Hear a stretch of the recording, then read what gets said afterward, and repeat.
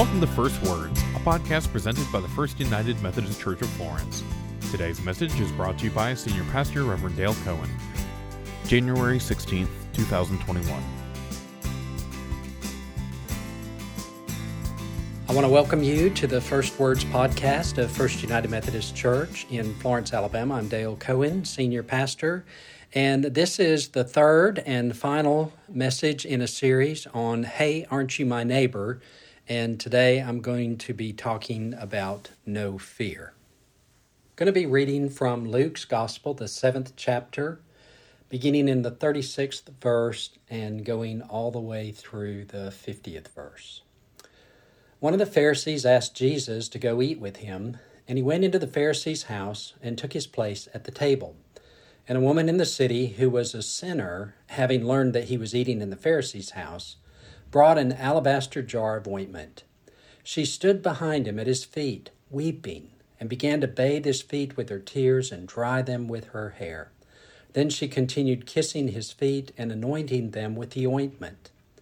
Now when the Pharisee who had invited him saw it, he said to himself, "If this man were a prophet, he would have known who and what kind of woman this is who is touching him, that she is a sinner." Jesus spoke up and said to him, "Simon, I have something to say to you." "Teacher," he replied, "speak." A certain creditor had two debtors. One owed 500 denarii and the other 50. When they could not pay, he canceled the debts for both of them. Now, which one of them will love him more? Simon answered, "I suppose the one for whom he canceled the greater debt." And Jesus said to him, "You have judged rightly." Then, turning toward the woman, he said to Simon, "Do you see this woman? I entered your house. You gave me no water for my feet, but she has bathed my feet with her tears and dried them with her hair. You gave me no kiss, but from the time I came in, she has not stopped kissing my feet. You did not anoint my head with oil, but she has anointed my feet with ointment. Therefore I tell you, her sins, which were many, have been forgiven. Hence she has shown great love. But the one to whom little is forgiven loves little." Then he said to her, "Your sins are forgiven."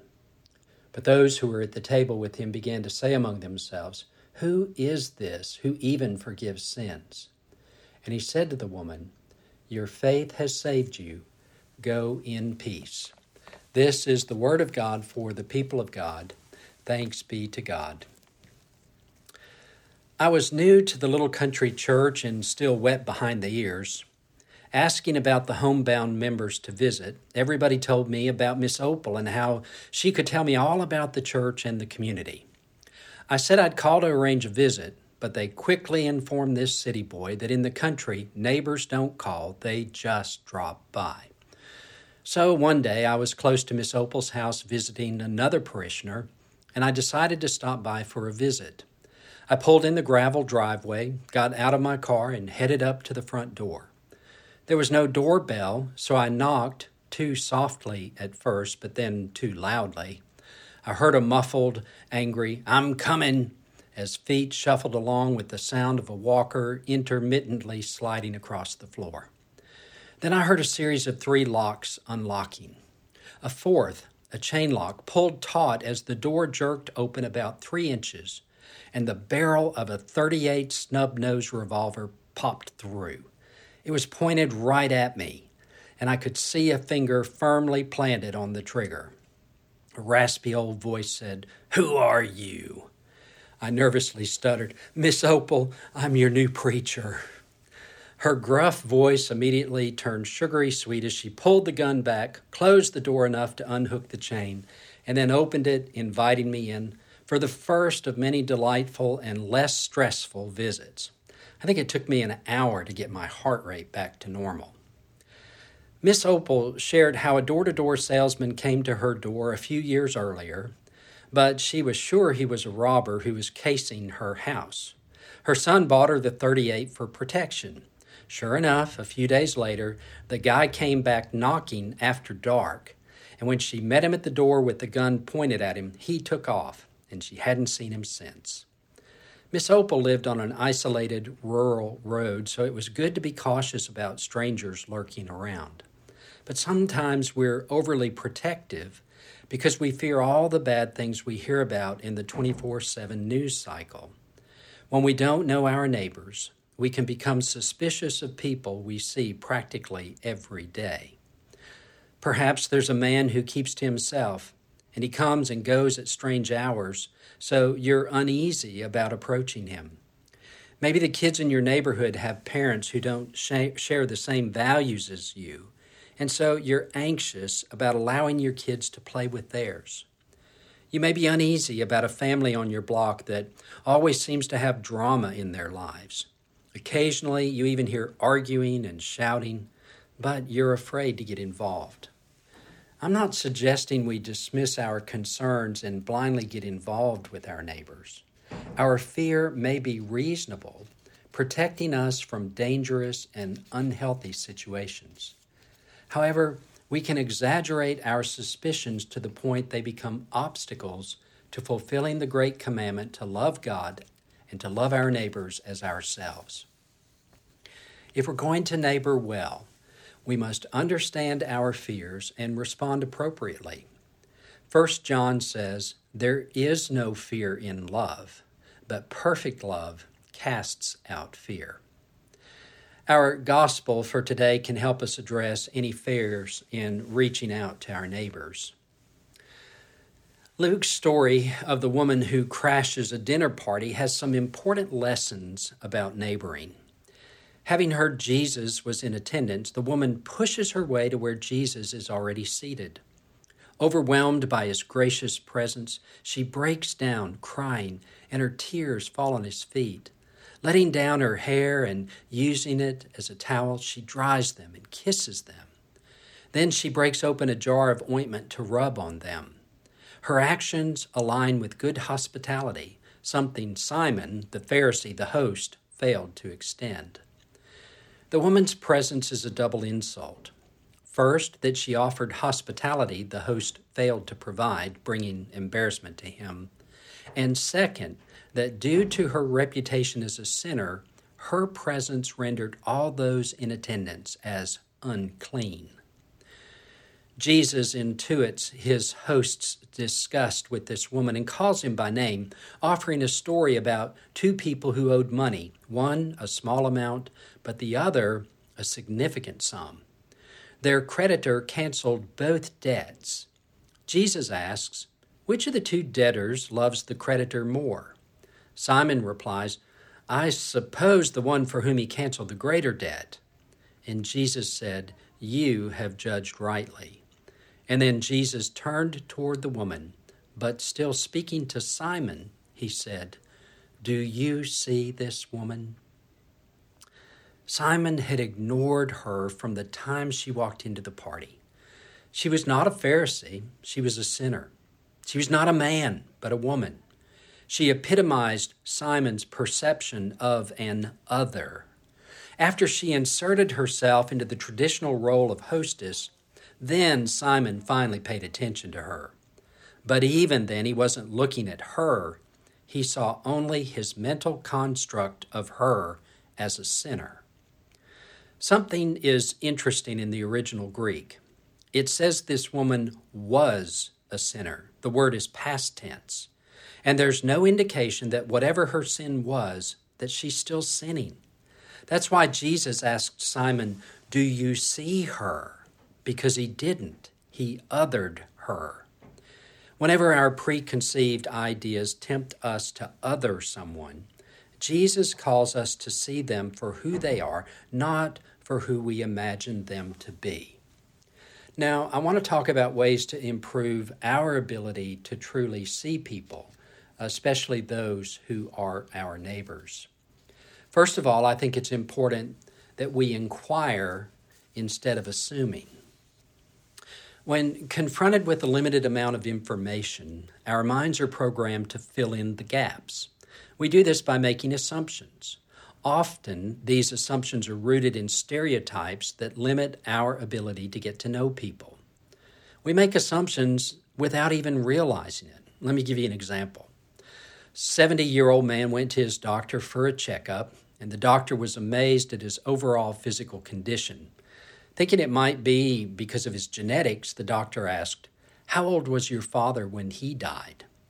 The man said, "Don't assume my father is dead. He's 90 years old, and he still plays golf every day, carrying his bag as he walks the whole course." The doctor said, "Well then, how old was your grandfather when he died?" "Don't assume my grandfather is dead," the man said. "He's 110 and he just got married."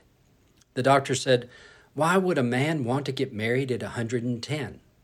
The man said, "Don't assume he wanted to get married." Now, some of you may take a minute to think about that before you get it, but hang in there. We form our assumptions on our limited observation of others' behavior, past experiences, and what we perceive others might be thinking. We act as if we can read their minds and accurately assess their intentions, but we can't. Relying on our assumptions without testing them allows us to dismiss people without even talking with them. And this habit is a danger to them and us. There are potential consequences when we rely on our assumptions about others. For one thing, we lose trust, but we also become more reactive to even the smallest of slights. Additionally, we limit the growth and development of others by dismissing their potential. And then finally, we miss opportunities for deepening relationships. So instead of assuming things about our neighbors and their behaviors, we're actually being more loving if we stay curious and seek opportunities to ask clarifying questions. If our neighbor seems distant and cold, practice being neighborly before we assume they're unfriendly and invite them to dinner. Most of the transformative interactions Jesus had with others were over a meal. Breaking bread together opens channels of communication that otherwise may not develop. Give your neighbor the benefit of the doubt and wait to form an opinion of them until you've gotten to know them better. Proverbs says, "A fool takes no pleasure in understanding, but only in expressing his opinion." So don't be a fool. Stay curious and seek understanding before you make assumptions. Challenging your preconceptions can lead to more authentic and meaningful relationships. But also, in inquiring instead of assuming, I think it's important that we accept people where they are. The world is a complicated place full of very different people, all trying to understand what's going on around them. It's easy for us to try to impose our Christian worldview on those around us, thinking that our point of view is more legitimate, more insightful, or more enlightened than theirs. One of the best neighbors I've ever had wasn't a Christian. He was a Camel cigarette, chain-smoking, whiskey-guzzling atheist and an accountant who did my tax returns for free simply because I was his neighbor. One of the biggest compliments I ever got was when he told me he hated me because I destroyed his negative stereotype of Christians. He said after getting to know me, he could only say that some Christians were a scourge on humankind instead of being able to say all Christians. Well, what did I do? I loved him with God's unconditional love. Loving him was easy because he was such a fun and lovable guy. The first time I invited him to church, I got an earful of what's wrong with the church and all the hypocrites who go there. I said that I really couldn't argue with him about that. But then I said, imagine how much worse those people would be if they didn't go to church. And he said he never thought of that, but he would consider it. Because I listened to him, he was more willing to listen to me. And if the Holy Spirit can't convince someone of their need for God, what makes us think we can do better? The ability to accept other people for who they are rather than who we want them to be is essential to being a good neighbor. We can more powerfully connect with someone by accepting them for who they are and trusting God to work through us in their lives. In the book of Romans, we read, "Welcome those who are weak in faith, but not to quarrel over opinions. Who are you to pass judgment on servants of another? It is before their own Lord that they stand or fall, and they will be upheld, for the Lord can make them stand." Our neighbors may not share the same values or beliefs that we have. Agreement with us is not a condition for loving them. I've had Jewish neighbors, Muslim neighbors, Buddhist neighbors, and Hindu neighbors, and God didn't call me to love them only if they became Christian. He calls us to love others as they are and to allow God's love to shine through us. We can't argue people into the kingdom of God. We can only love them into the kingdom of God.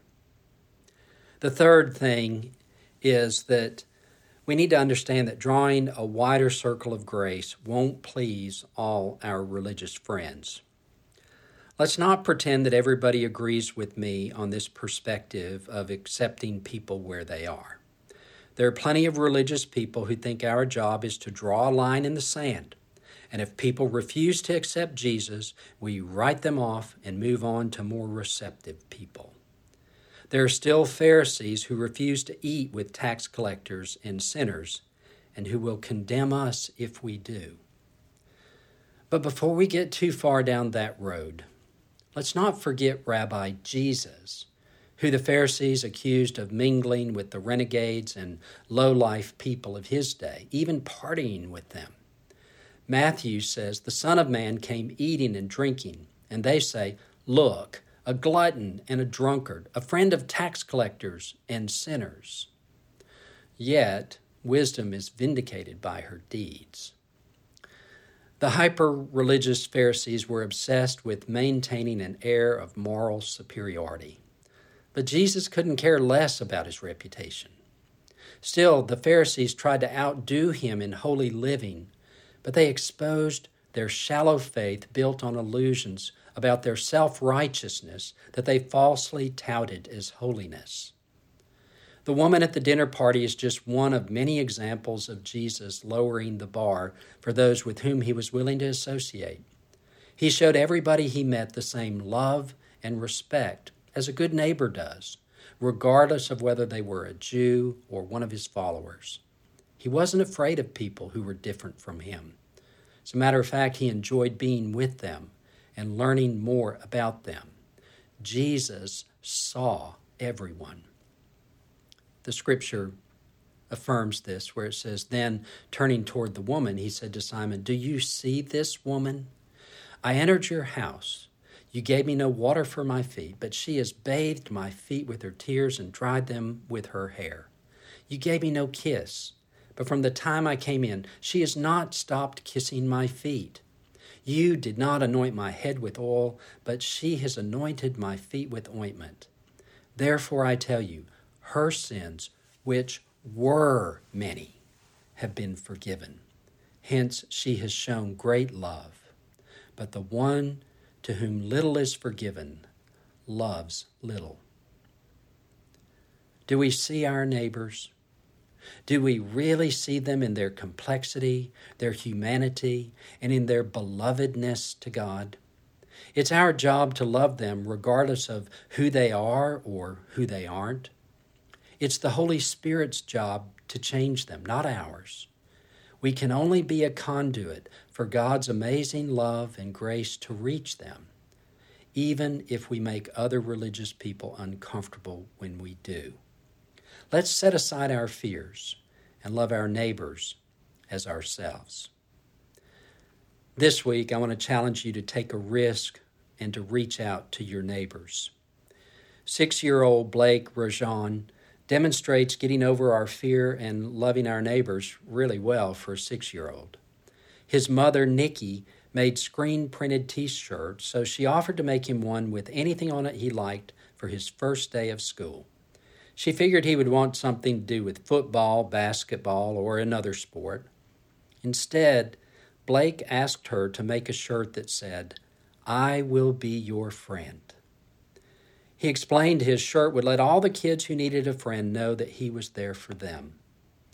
While most kids are self-consciously worried about fitting in or feeling rejected at school, Blake thought of his neighbors. Go and do likewise. In the name of the Father, and the Son, and the Holy Spirit. Amen and amen. Thank you for joining us today for this edition of First Words, and we hope that you'll be back next week and also check us out. Have a great week.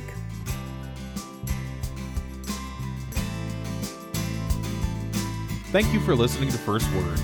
For more information about our services or how to get involved in our community, visit us at fumcflorence.org or facebook.com/FlorenceFUMC.